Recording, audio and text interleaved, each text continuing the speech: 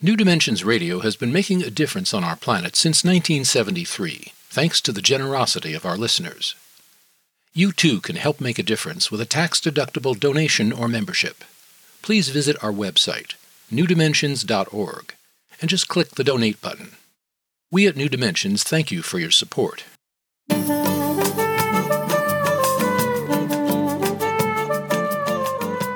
Hello, I'm Justine Willis-Toms. Today I'm hosting Albert Flynn DeSilver, and he's a poet, a teacher of writing, and a novelist, and a writer himself. And his newest book is Writing as a Path to Awakening, A Year to Becoming an Excellent Writer and Living an Awakened Life.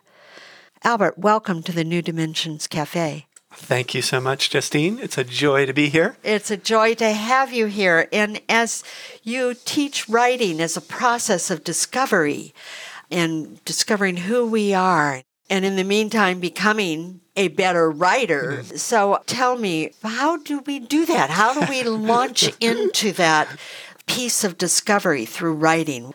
I think it starts with silence. As we are silent for just a moment. I love it, yes. Just want people to feel into that silence for a moment. It does start with silence. In accessing this field of creativity, this field of awareness, which is the creative field, and this is our very nature. And so when we can step into that with courage and with attention and with presence, that's when the real writing can begin. Writing not just from the head and from what we think and what we know, but writing from the body.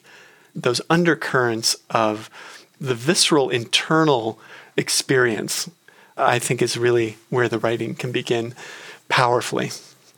So you suggest meditation, and throughout your book you have coupled processes and prompts for writing and practices for writing. That's right. As well as meditative experiences. You pair those up all throughout the book. And the meditations always come first to set that groundwork, right? To get ourselves on the path to awakening.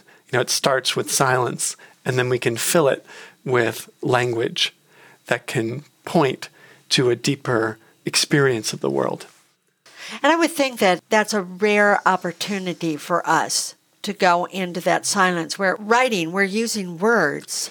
Our lives are filled with words. So having that moment without words. Well, and this is what the book deals with, is how do we reconcile these two seemingly disparate aspects of mind?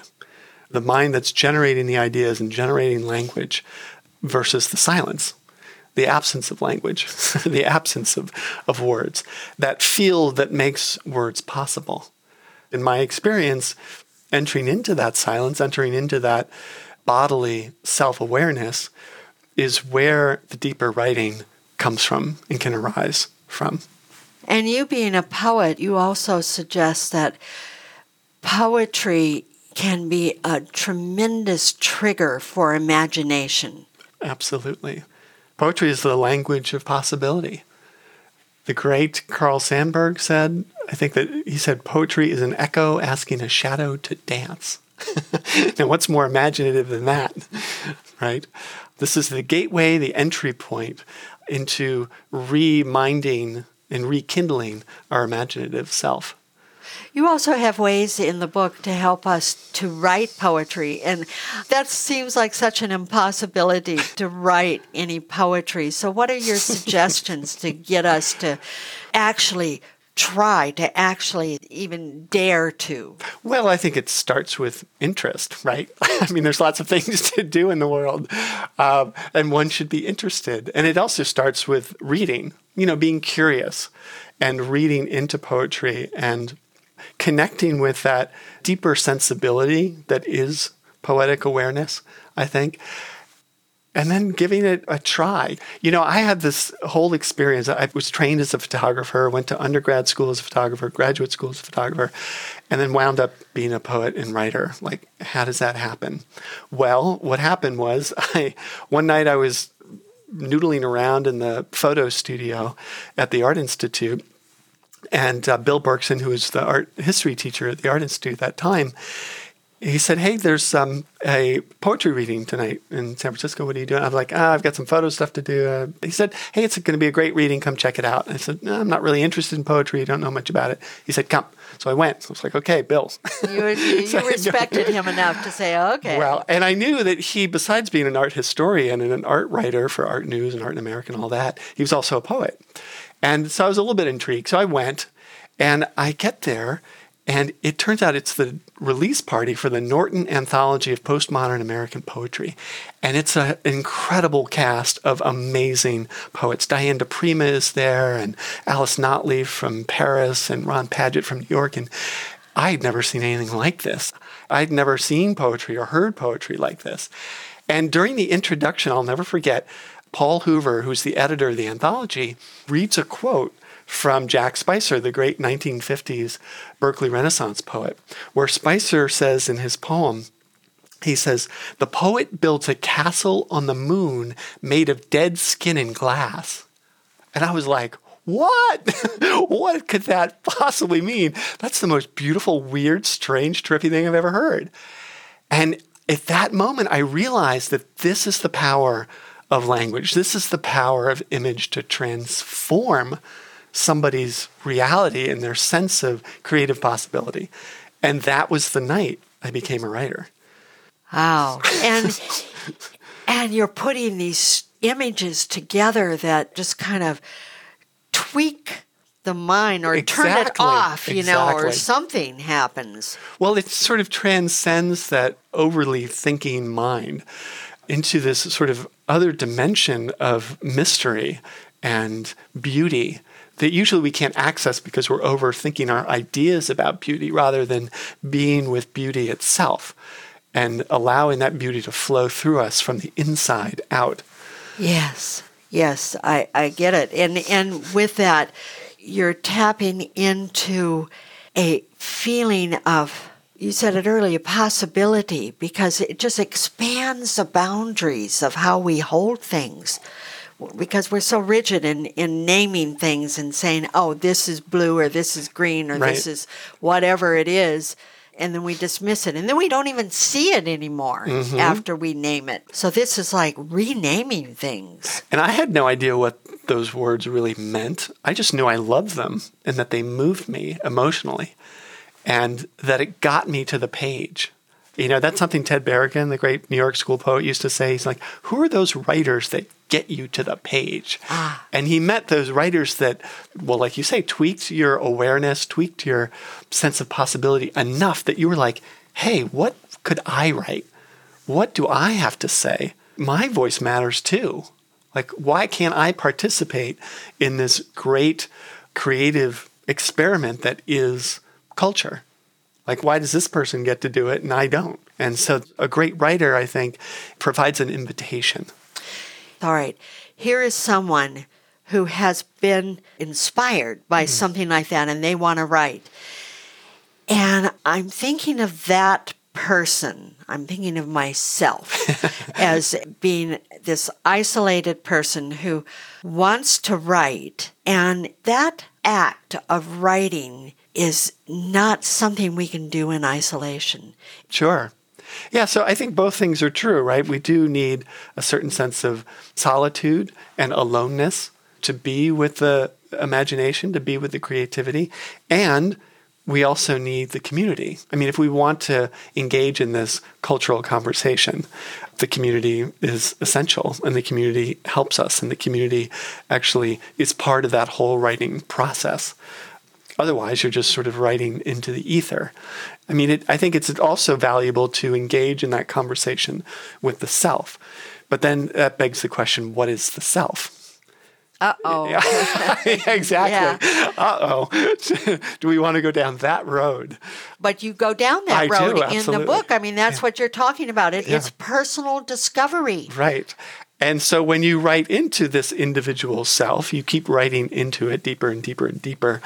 You discover that you are not this isolated individual capsule, but that you are permeable and that the self begins everywhere. One of my favorite quotes in the whole world is from the great spiritual teacher Nisargadatta Maharaj, who said, I cannot tell what I am because words can describe only what I am not. Which is so wacky and crazy to think about. But I think what he's pointing to is this sense of like everything that we can write and point to, all the physical stuff of the world and the emotions and the ideas and the beliefs and the thoughts, that's not who we really are. That's all lovely, interesting stuff. But what we are is that which makes the love possible, that which makes the words possible. And so the most powerful words, I think, point to that sensibility. Yes, yes. And you advise to keep practicing, just keep at it, to hone it, to share it, to practice. So that we engage in the process. I mean, that's how we discover a process, by returning to the page over and over and over again. And sometimes it's difficult. And I think showing up for those times that it's difficult, the times that you don't want to write, that's the transformative moment. That's when everything changes, because you realize that, oh, right, I can write crap and it's okay. And this is actually going to take me to the writing of brilliance. And I was so relieved to realize that some of my favorite widely published authors still got A, stuck, and B, still wrote garbage. Even after all these years, after all their experience, they show up on the page and they write crap. And I was like, whoa, okay. Then I can write crap. I can do that. And when I keep allowing myself to write crap, all of a sudden, the magical thing happens that is writing brilliance, that it just comes through. When you talk about the editing process and the rewriting process, you gave an example in the book of, I don't remember which poet it was, published poet who has beautiful poem, and he's reading this poem, and it's... Oh, yeah, that was at the reading, actually, that Bill Berkson had told me to come to, was the Norton Anthology. And there he is. He's standing up in front of all these people. We're all expecting him to read from the anthology, but instead he reaches in his pocket and he fishes out a piece of paper and he unfolds it. He's like, I have a new version of this poem that I've since edited. And he reads that version instead. And that just blew my mind. I was like, oh, I thought it was done when it's published. It's in the anthology. Isn't it done? And in some ways, it's never done, right? It's never complete. And so that was a real liberating mind tweak for me, where I could finally see, oh, this is what they mean by process and surrendering to process. So it's never finished. Oh, Albert, I want to thank you so much for being part of the New Dimensions Cafe today. What a joy, Justine. So nice to be with you. Thank you so much, and the same back at you. I've been speaking with Albert Flynn DeSilver, and he is the author of Writing as a Path to Awakening, A Year to Becoming an Excellent Writer and Living an Awakened Life.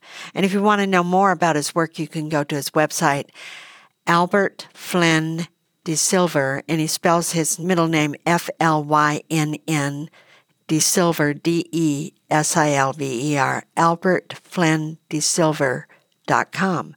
Or you can get there through the New Dimensions website, newdimensions.org. I'm Justine Willis-Toms. I want to thank you for joining us in the New Dimensions Cafe, and I invite you, please do join us again. You've been listening to the New Dimensions Cafe.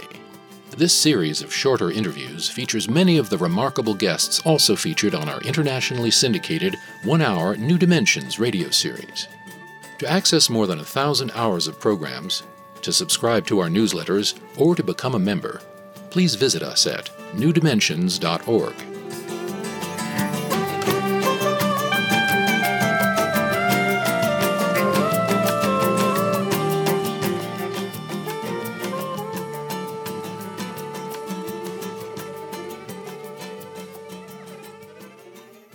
New Dimensions Radio has been making a difference on our planet since 1973, thanks to the generosity of our listeners. You too can help make a difference with a tax-deductible donation or membership. Please visit our website, newdimensions.org, and just click the Donate button. We at New Dimensions thank you for your support.